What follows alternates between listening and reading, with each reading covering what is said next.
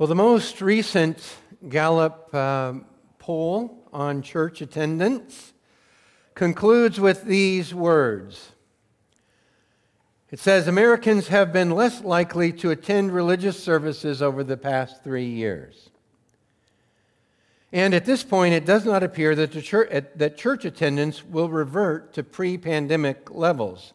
These recent trends have added to the longer-term decline in religious participation that Gallup has documented over the past 2 decades.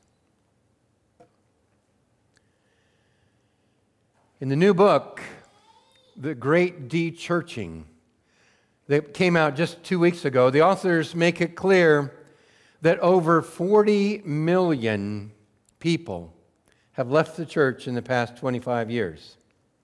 To explain how historically significant this is, they point out that more people have left the church in the past 25 years than became Christians in the First Great Awakening and the Second Great Awakening and all of the Billy Graham crusades combined. And so, what do you make of this? What does this tell us? Well, I mean, some of you can hear that and may think that the end of the world is here. That church-going America is over. And that might, in some respect, be true, but it also might be the opportunity of a lifetime. Because after all, is really the point of the church merely to get people to come? What does it actually tell you that people don't come to church on a Sunday like they used to come on a Sunday? Well, it might be catastrophic, of course, but it might simply mean that the days of consuming church are over. It might only indicate that the spectators stay home. And really, the church was never a consumer good or a spectator sport. So it may tell us not very much about the reality of things. If you read carefully your New Testament, you would probably say, well, church attendance is not really a thing in the New Testament. And it isn't, and it wasn't. Because in the New Testament, church was not something you go to. It was not a building or a place. Church was something that you are. To be the church meant that you had a new identity, that you were united with Christ. You were part of something new that God is doing in the world. Here's what we say about the church in our statement of faith. We say, we believe Christ Church is a living spiritual body composed of born-again people, of which Christ is the head. Our local church membership consists of baptized believers associated by a covenant of faith who worship and fellowship together and observe the ordinances of baptism by immersion and the Lord's Supper. Last week we celebrated the Lord's Supper. At the end of this service, we'll enjoy baptism by immersion. And so, yes, that's part of church life. We believe that God has laid upon the members of the local church the primary task of giving the good news of Jesus Christ to a lost world. So that's sort of our statement of faith. But in order to see how the Scripture fills this picture out, I want to invite you to take your Bibles and turn to Ephesians chapter 4.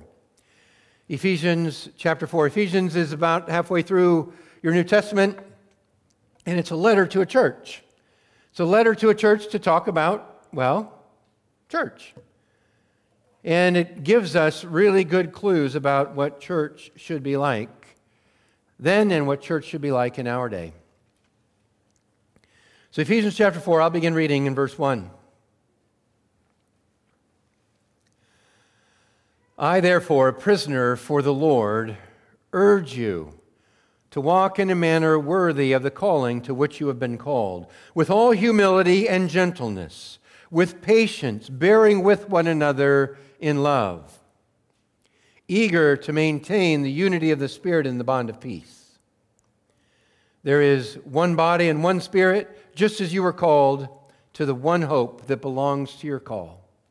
One Lord, one faith, one baptism, one God and Father of all, who is over all and through all and in you all.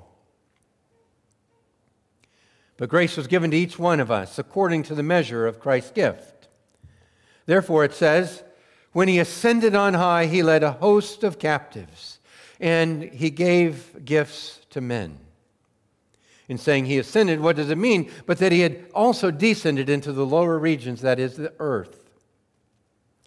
He who descended is the one who also ascended far above the heavens, that he might fill all things.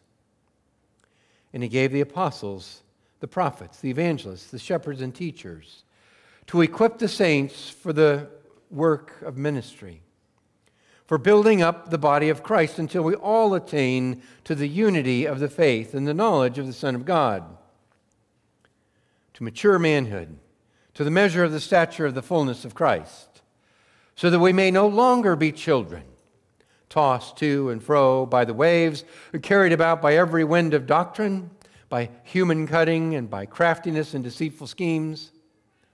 Rather, speaking the truth in love, we are to grow up in every way into Him who is the head, into Christ, from whom the whole body, joined and held together by every joint with which it is equipped, when each part is working properly, makes the body grow so that it builds itself up in love.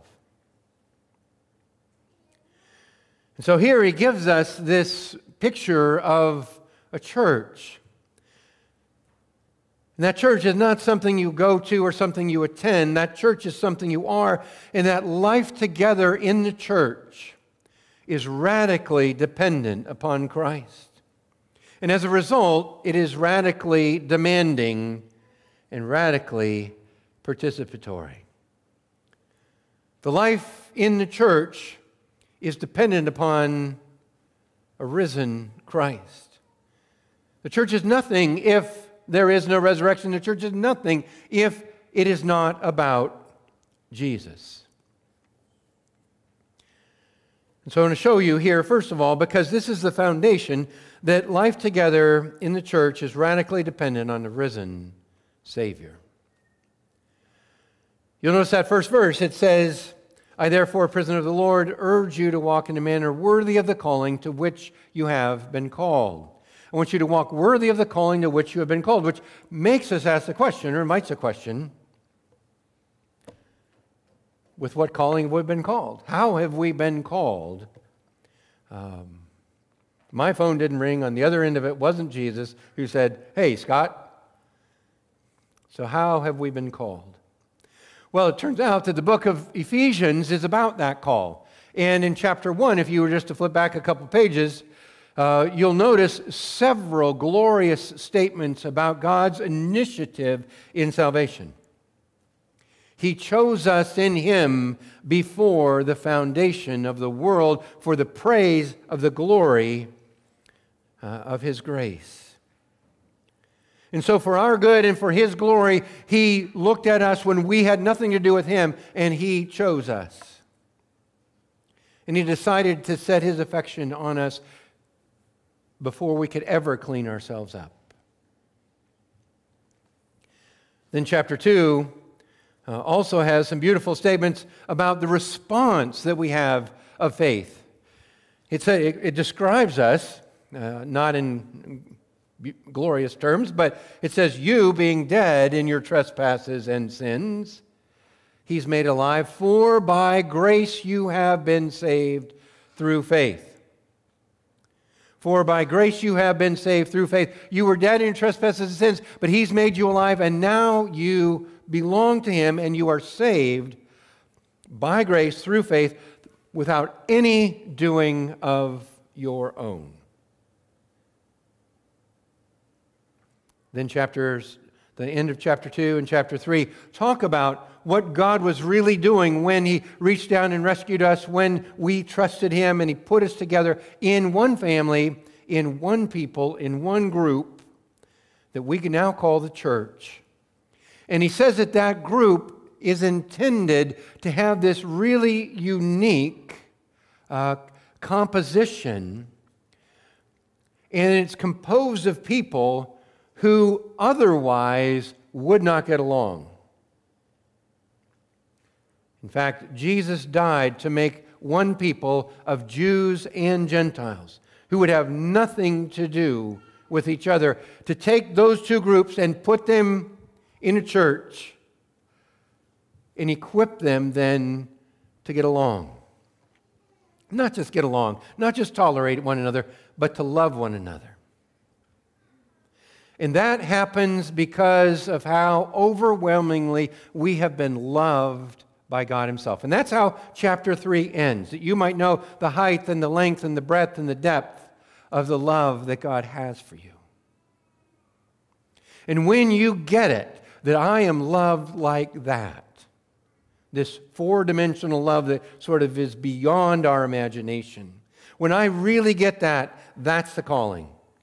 That's a calling, and the invitation is to live as someone who is that radically loved by God.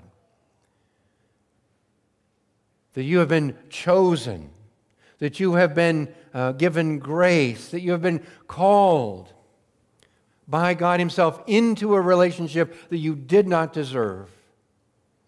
And when you get that, that's the call.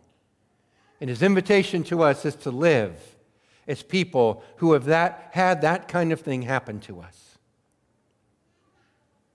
Well, He gives us another look at that same kind of call in verse 7 of chapter 4. It says, "But grace was given to each one of us according to the measure of Christ's gift." We have been given grace according to the gift of Christ.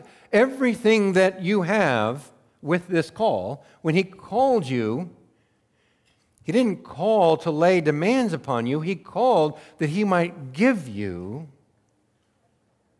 grace that you did not deserve. The nature of the Christian life is a life of grace. It's about grace that's been given us in Christ, and all the rest of the Christian life is getting your head around that and figuring that out and experiencing it with other people, such that this calling God has placed in your life does alter your relationships and your attitudes and your way of thinking, so that you live worthy of it. Well, there's more about the call. Verses 8 through 10 highlight the fact that the church, the call of the church, is dependent on the resurrection of Jesus. When He ascended on high, He led hosts of captives, and He gave gifts to men. And it talks about ascending and descending. And basically, those three verses talk about the incarnation, Jesus coming to earth as an infant in Bethlehem, growing, living a perfect life, dying on a cross, rising again, and then ascending to heaven. And so He descended and ascended. That's what it's talking about here.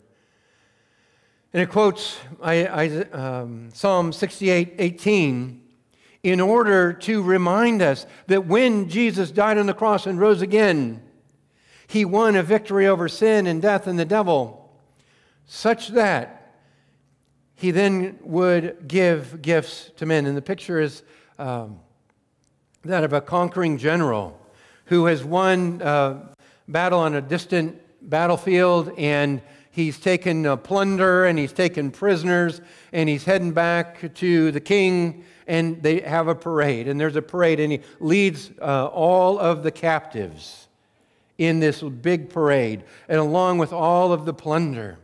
And from the plunder, then he gives gifts to the citizens of his hometown. That's the picture here. That Jesus has so destroyed sin and death and the devil that He now has plundered the kingdom of the prince of the power of the air, and now He gives gifts to His people. which means that the church is radically dependent upon the risen Christ, who then has so clearly and so definitively won this victory that now he just can disperse his gifts to his people. And that's what the church is built on. It's built on the gifts of the grace of Christ. So if there is no resurrection of Jesus from the dead, there is no church. There is no calling. And so the church lives together radically dependent on the victory of Jesus and on the resurrection. Well, that's the foundation of really what the church is about. If the church is not about Jesus and his resurrection, there is no church. Well, the second thing that you see there that I want to make sure that you hang on to is that life together in the church is radically demanding. It is radically dependent on Christ. It is radically demanding on you and on me. Now, all of a sudden you say, well, I knew the other shoe would drop. Yep. I started off awfully good there with the resurrection of Jesus, and now here we go. But I want you to look at the demands that this calling places on you. He starts off by saying, walk in a manner worthy of the calling to which you've been called, verse 1. Then verse 2, with all humility, gentleness, patience, bearing with one another in love. That's the demand. That's the demand that the church would, in fact, the walk that's worthy of the calling with which you've been called is to walk like Jesus walked, to be humble and gentle and patient, bear with people. I mean, I'll tell you what, if you don't think Jesus did that with you, he did. And he is. And so the worthy walk, the lifestyle that you're being called into, is a demanding one. And what it demands is humility, gentleness, patience. Now,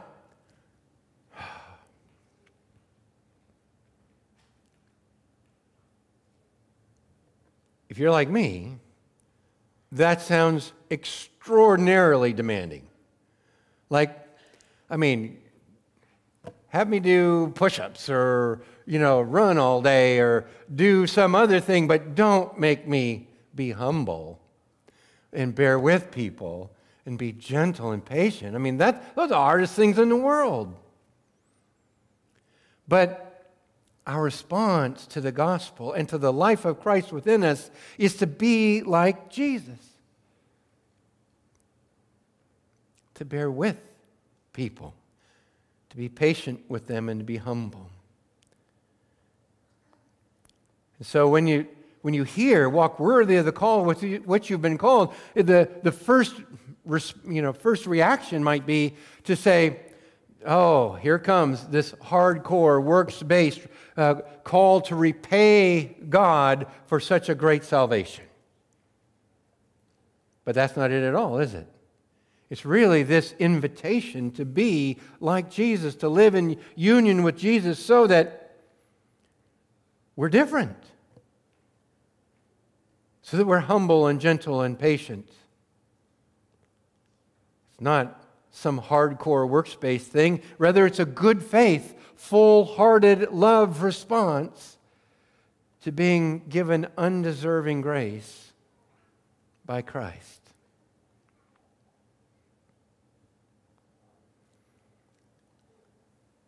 And because it's a high call, to live worthy of it is also a high call.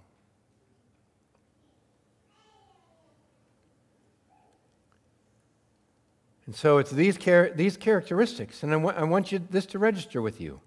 It's these characteristics, this gentleness, patience, kindness, and bearing with one another, that characterize the Christian life. To the degree you are humble and gentle and patient is the degree to which you are living as a Christian. Or I suppose you'd say it another way. If you're not humble and gentle and patient, bearing with other people, you're not living like a Christian. And you're walking in a way that's not worthy of the call, but actually is contrary to the call that you've received. And so this call to be humble and gentle and patient and kind is a hard call. And it's one that we, I think, need before us all of the time. This is one of the reasons that the church is beginning a disability ministry. And in fact, on October 7th, we're going to have some training for the whole church about how we can pay attention to and care for those that may need the most care and attention, so that we can be helped and equipped to be humble and gentle and patient. And so I hope that's actually on the Sunday Hub if you want to find out more details, but I hope that you will, I hope it'll be something that you pay attention to. Because one of the ways you know if you're humble and gentle and patient is like who you gravitate toward. Do you gravitate toward people like you, to people who are pretty or can do something for you? Or do you gravitate toward those who may have other needs? But either way, this is a call to be like Jesus in relationship. That's the high call. Then he goes on, as if that's not high enough. Man, that might even be the easy part, because the next part, verse 3, be eager to maintain the unity of the Spirit in the bond of peace. Be eager to maintain the unity of the Spirit in the bond of peace. Now, eager is a funny word. I don't know how many of you woke up this morning eager to maintain the unity of the Spirit in the bond of peace, like bounded out of bed, say, whew, I get to go do that. I didn't. And eager may not exactly be the right word. If you could translate this word, and probably for those of us who aren't so eager, as conscientious. Be conscientious to discharge your obligation to maintain unity. In other words, you're paying attention for things that would disrupt unity, and you're trying to be a unity bringer. And so you conscientiously work at it. But what are you working at?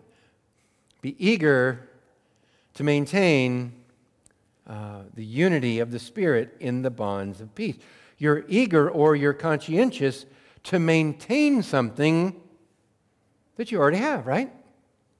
To maintain the unity of the Spirit in the bond of peace. You've been given the Spirit, and so have the other people who have come to faith in Christ. And so there is this inherent unity between you and them. Not based on the fact that you have lots of common interests, but based on the fact that you have the Holy Spirit in common. And it says, be eager or be conscientious to maintain that unity, which very simply means don't mess it up. Don't mess it up. Don't be the person that ruins what God has already put within you. And it's not like, oh, you're going to accidentally do that. God has done a lot so that that unity would be evident. Look at the rest of the text. It says, be eager to maintain the unity of the Spirit in the bond of peace. And then what he does is there is this 7-cord rope, you might say, that binds us in unity to one another. There is one body and one Spirit, just as you were called with one hope that belongs to your call. There is one Lord, one faith, one baptism, one God and Father of all.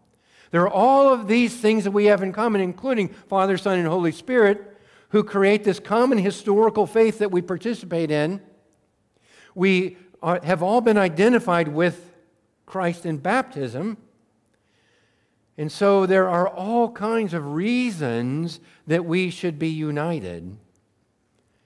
And his call is be humble, gentle, patient, bear with one another, and then be conscientious not to mess up the unity God has already put inside you.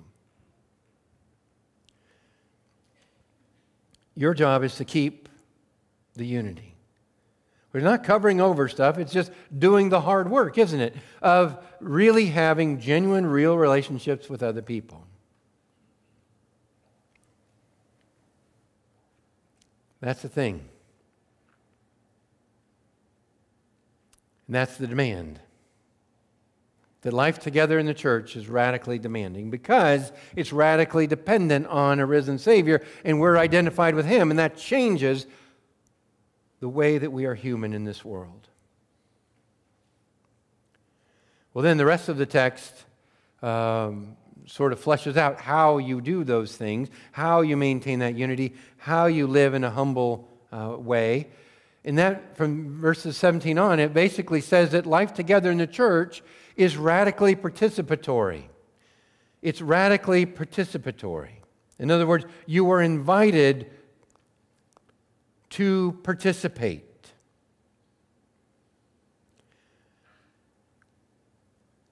Now again, this goes back to how I started, when people are invited to attend. Attending is different than participating.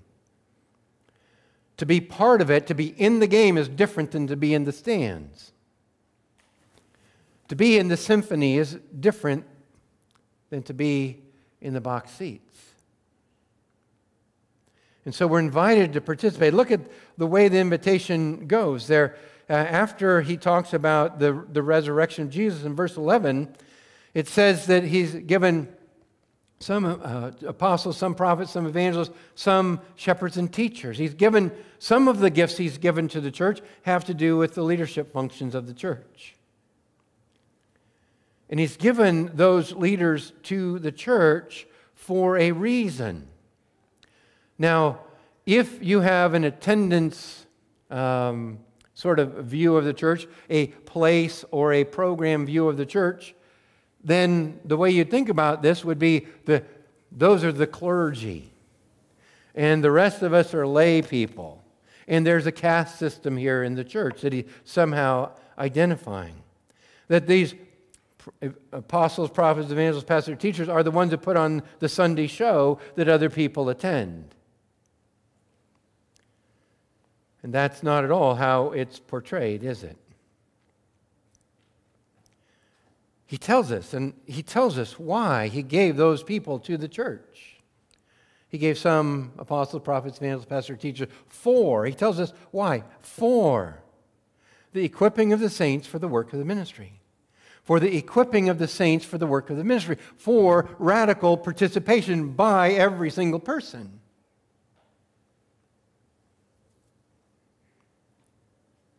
So the work of the ministry is done by the saints. And just in case you have maybe a Catholic background, and saints are people who get days on the calendar or statues in the cathedral, that's not what he's talking about. He's talking about the saints, which saints translates the word, just it simply means set apart.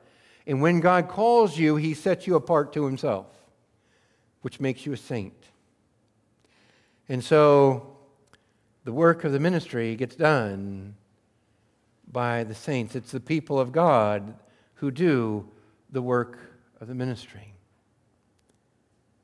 This is not about attendance. It's about the church being built up and building up itself. I just want to say, I mean, this is an important Sunday for us to be talking about this, isn't it? Because we are, today is the first day that the people who are going to be in Oregon City at New Life Oregon City are not here. We have sent them away. And so some of you are looking around and thinking about attendance, aren't you? Like, I wonder where everybody is. Well, in some respect, this is a new reality where we all have the opportunity to participate, and attendance is what it is. If it was about attendance, we certainly wouldn't do that, just so you know. Just so you know, we really do mean this. If it was merely about attendance, we'd try and get everybody we could in this building, rather than send them away. Today was Cindy Soller's last day. She's going to go serve with Cadence International military base in back east. I forget which place. But we wouldn't encourage her to do that if it was all about jamming people in the building. This is about the church being the church. This is about the church building itself up. And until it enjoys the unity of the faith and the knowledge of God, and it corresponds to the measure of the maturity of the fullness of Christ. The picture that is here is that God wants His church to become mature so that we relate to one another in a mature way, so that we have all of the parts doing all of the things that need to happen, so that we have people who can speak the truth in love to one another, and all of us are better for it. And so He's given apostles, prophets, evangelists, pastors, teachers for equipping the saints for the work of the ministry. Now, I say the work of the ministry, and who knows what you think when I say that, right? Some of you are probably thinking, oh dear, he's after me about the nursery again, isn't he? Well, the work of the ministry that's not the work of the ministry. Filling a slot in the nursery isn't the work of the ministry. The work of the ministry is loving young moms and building them up. That's what the work of the ministry is. Because the work of the ministry is not about a church program. It's about love. It's about expressing that love to other people, however the church structures it. Teaching in New Life Kids is not some cross to bear, but it's a way to love children and to help them no longer be infants tossed to and fro by the winds of bad ideas. And you know, don't you, that kids grow up in a world of bad ideas. And they need people who will love them. That's what a mature church does. Hosting a life group or serving in coffee cart or cooking for Celebrate Recovery. These are not just church jobs that somebody has to do. In fact, you don't do it because you need it. You don't do it because you have to do it or because even the church needs it. It's not a box that gets checked off so God's happier with you or you get credit or stop feeling guilty. You serve because it is an opportunity to build other people up so that the church in turn gets built up. It's opportunities for love and for truth. And the funny thing is, if you think, oh, I'm going to go do that and I'm going to build them up, guess what will happen? You'll get built up too. And somehow, mysteriously, the church builds itself up in love.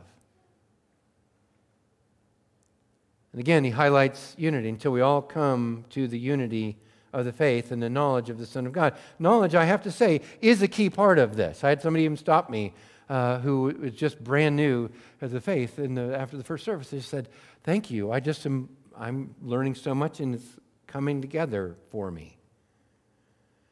And, you know, in some respect, this whole message is that it's not about knowledge, it's about love. But it's also about knowledge, because you can't be Christian without knowing and understanding and embracing some things about God and about Jesus. But guess what?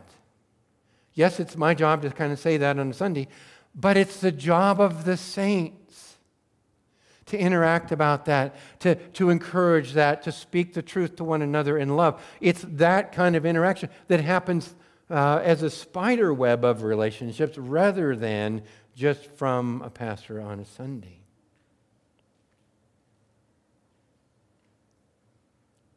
So how does this happen in a congregation? I mean, this is where we experience it for the most part. Well, primarily this kind of thing happens in life groups, and we've sort of structured that that's the simplest way that we can make those things happen, and that's what the topic will be about next week. But it happens in all kinds of other ways too, doesn't it? It happens, before and after service. It happens when people go out for lunch. It happens when women get together for their retreat or for Thursday or one-on-one Bible reading. I actually love the one-on-one Bible reading that they do, which is just you get together with somebody else and you read the Bible. And guess what happens? You end up building up one another in love, just like that. It can't not happen. That's the genius of it. You get an environment like that, it can't not happen. Because that's the way that God has put the church together. It's very tempting to say, that, oh, I'm just going to be so, I don't know. You wouldn't say this. You wouldn't say this. I might say this about myself. Condescending, that I will go benefit all those poor people. No. Soon as you engage somebody in a relationship with love and truth, guess what happens? Surprise. Maybe they're built up, but it's going to change you. And 100%, that's the way God has designed it. That we get changed when we engage people in relationships. So that we don't stay children, but that we grow up into the mature man. The mature man is a view of a church that is mature, where all of the parts are doing what all the parts are supposed to do. So that there is a health and a vitality about the church that wouldn't be there if they were all spectating or if they were all there consuming something. The maturity comes from participating relationally with other people. And so I would say, if you as a person are not growing or not changing or not maturing, you probably don't have those relationships. And it would probably be good for you to make it a point in the next hour, the next little while, to figure out how am I going to get myself in that situation where I have those people in my life. Now, as soon as I invite you to do that, I invite you into turbulence, don't I? I invite you into a situation that is frustrating. And that's what he says in the text, that there's going to be waves of doctrine where you get driven and tossed by the waves.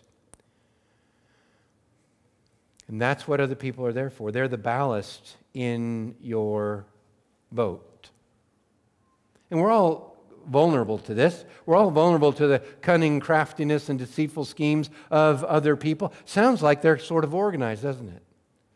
Like there is an enemy of your soul and an enemy of the church that is trying to attack and to disrupt and to disintegrate this inherent unity in the church. And so we all need people who will speak the truth in love to us. People who will speak the truth in love. That's just like the best phrase. Speaking the truth in love. And those are the two components of the Christian experience, without which there is no Christian maturity. There is no Christian maturity just because you have truth. You can be an egghead who's a jerk and you're not mature. But you can't have it without truth either. You can't just merely have love, because then you'll be a victim of the winds of doctrine and the bad ideas that float all around.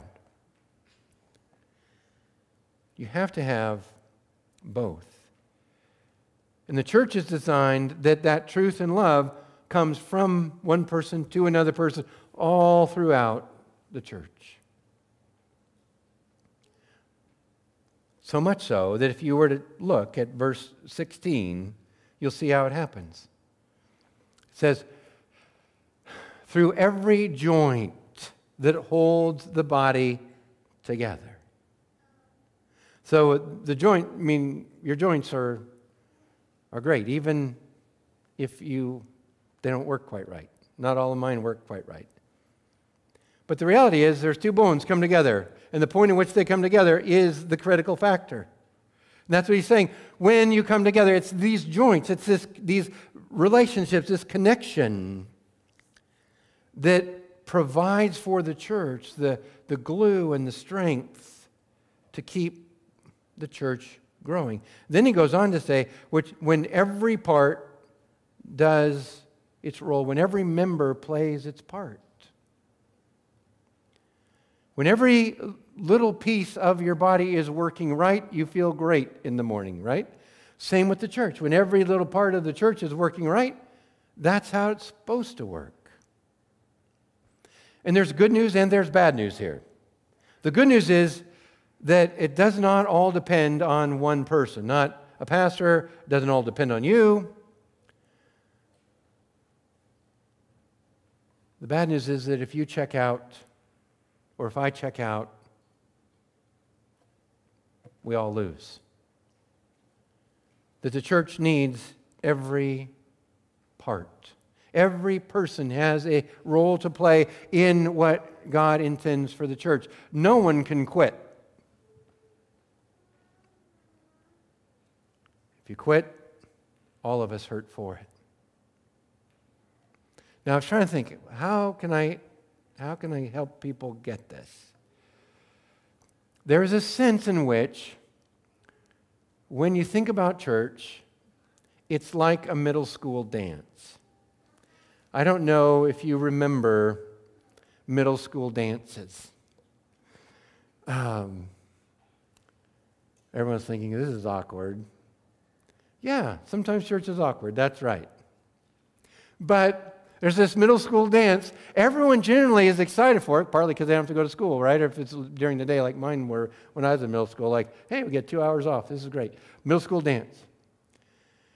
Everyone's excited about it, and then everyone just lines the walls and watches.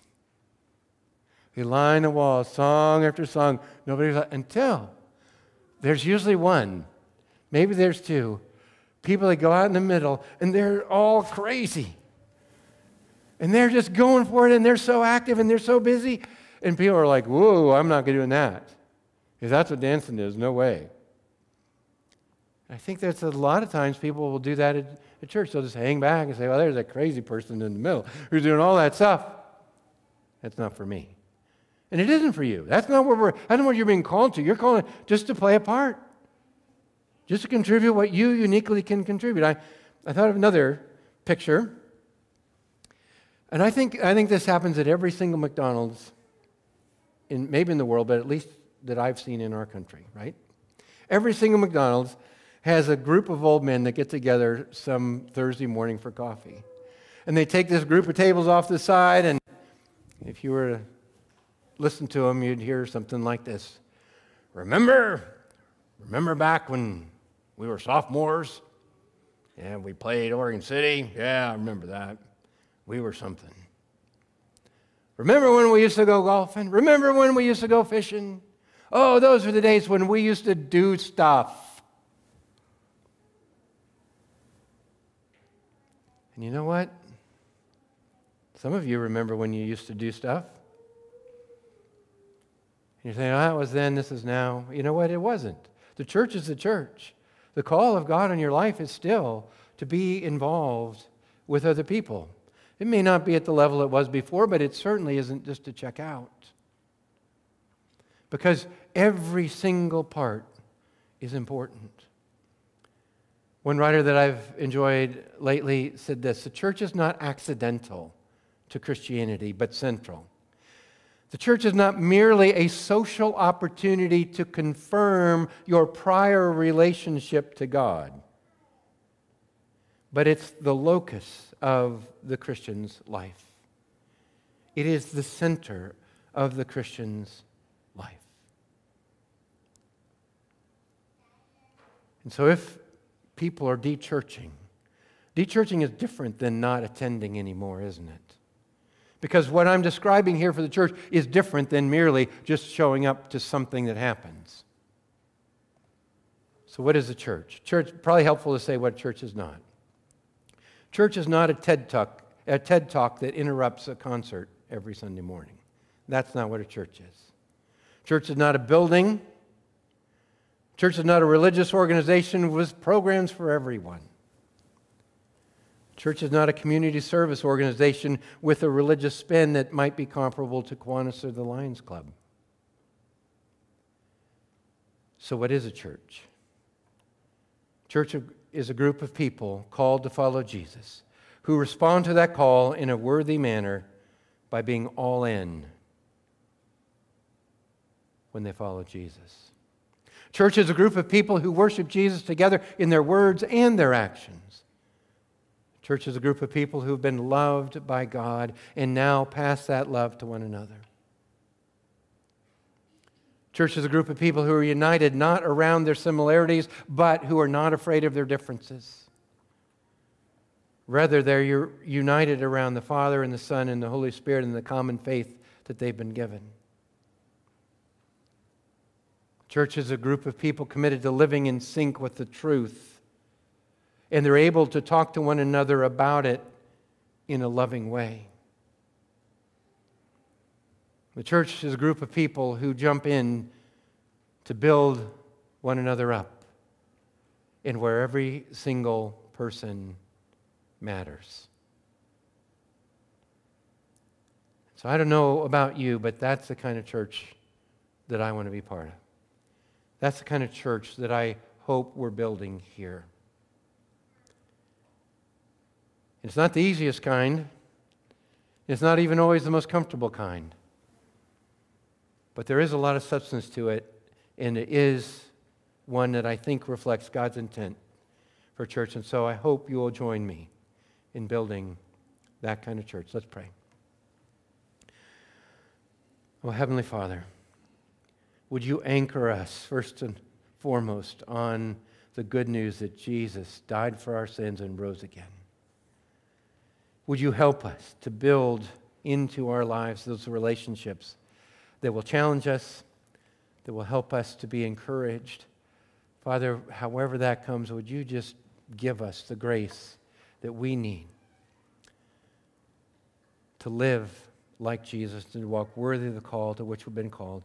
And may we each be beneficiaries of the other people who do that as well. And so, Father, we'll thank you for your help now. In the name of Jesus, amen.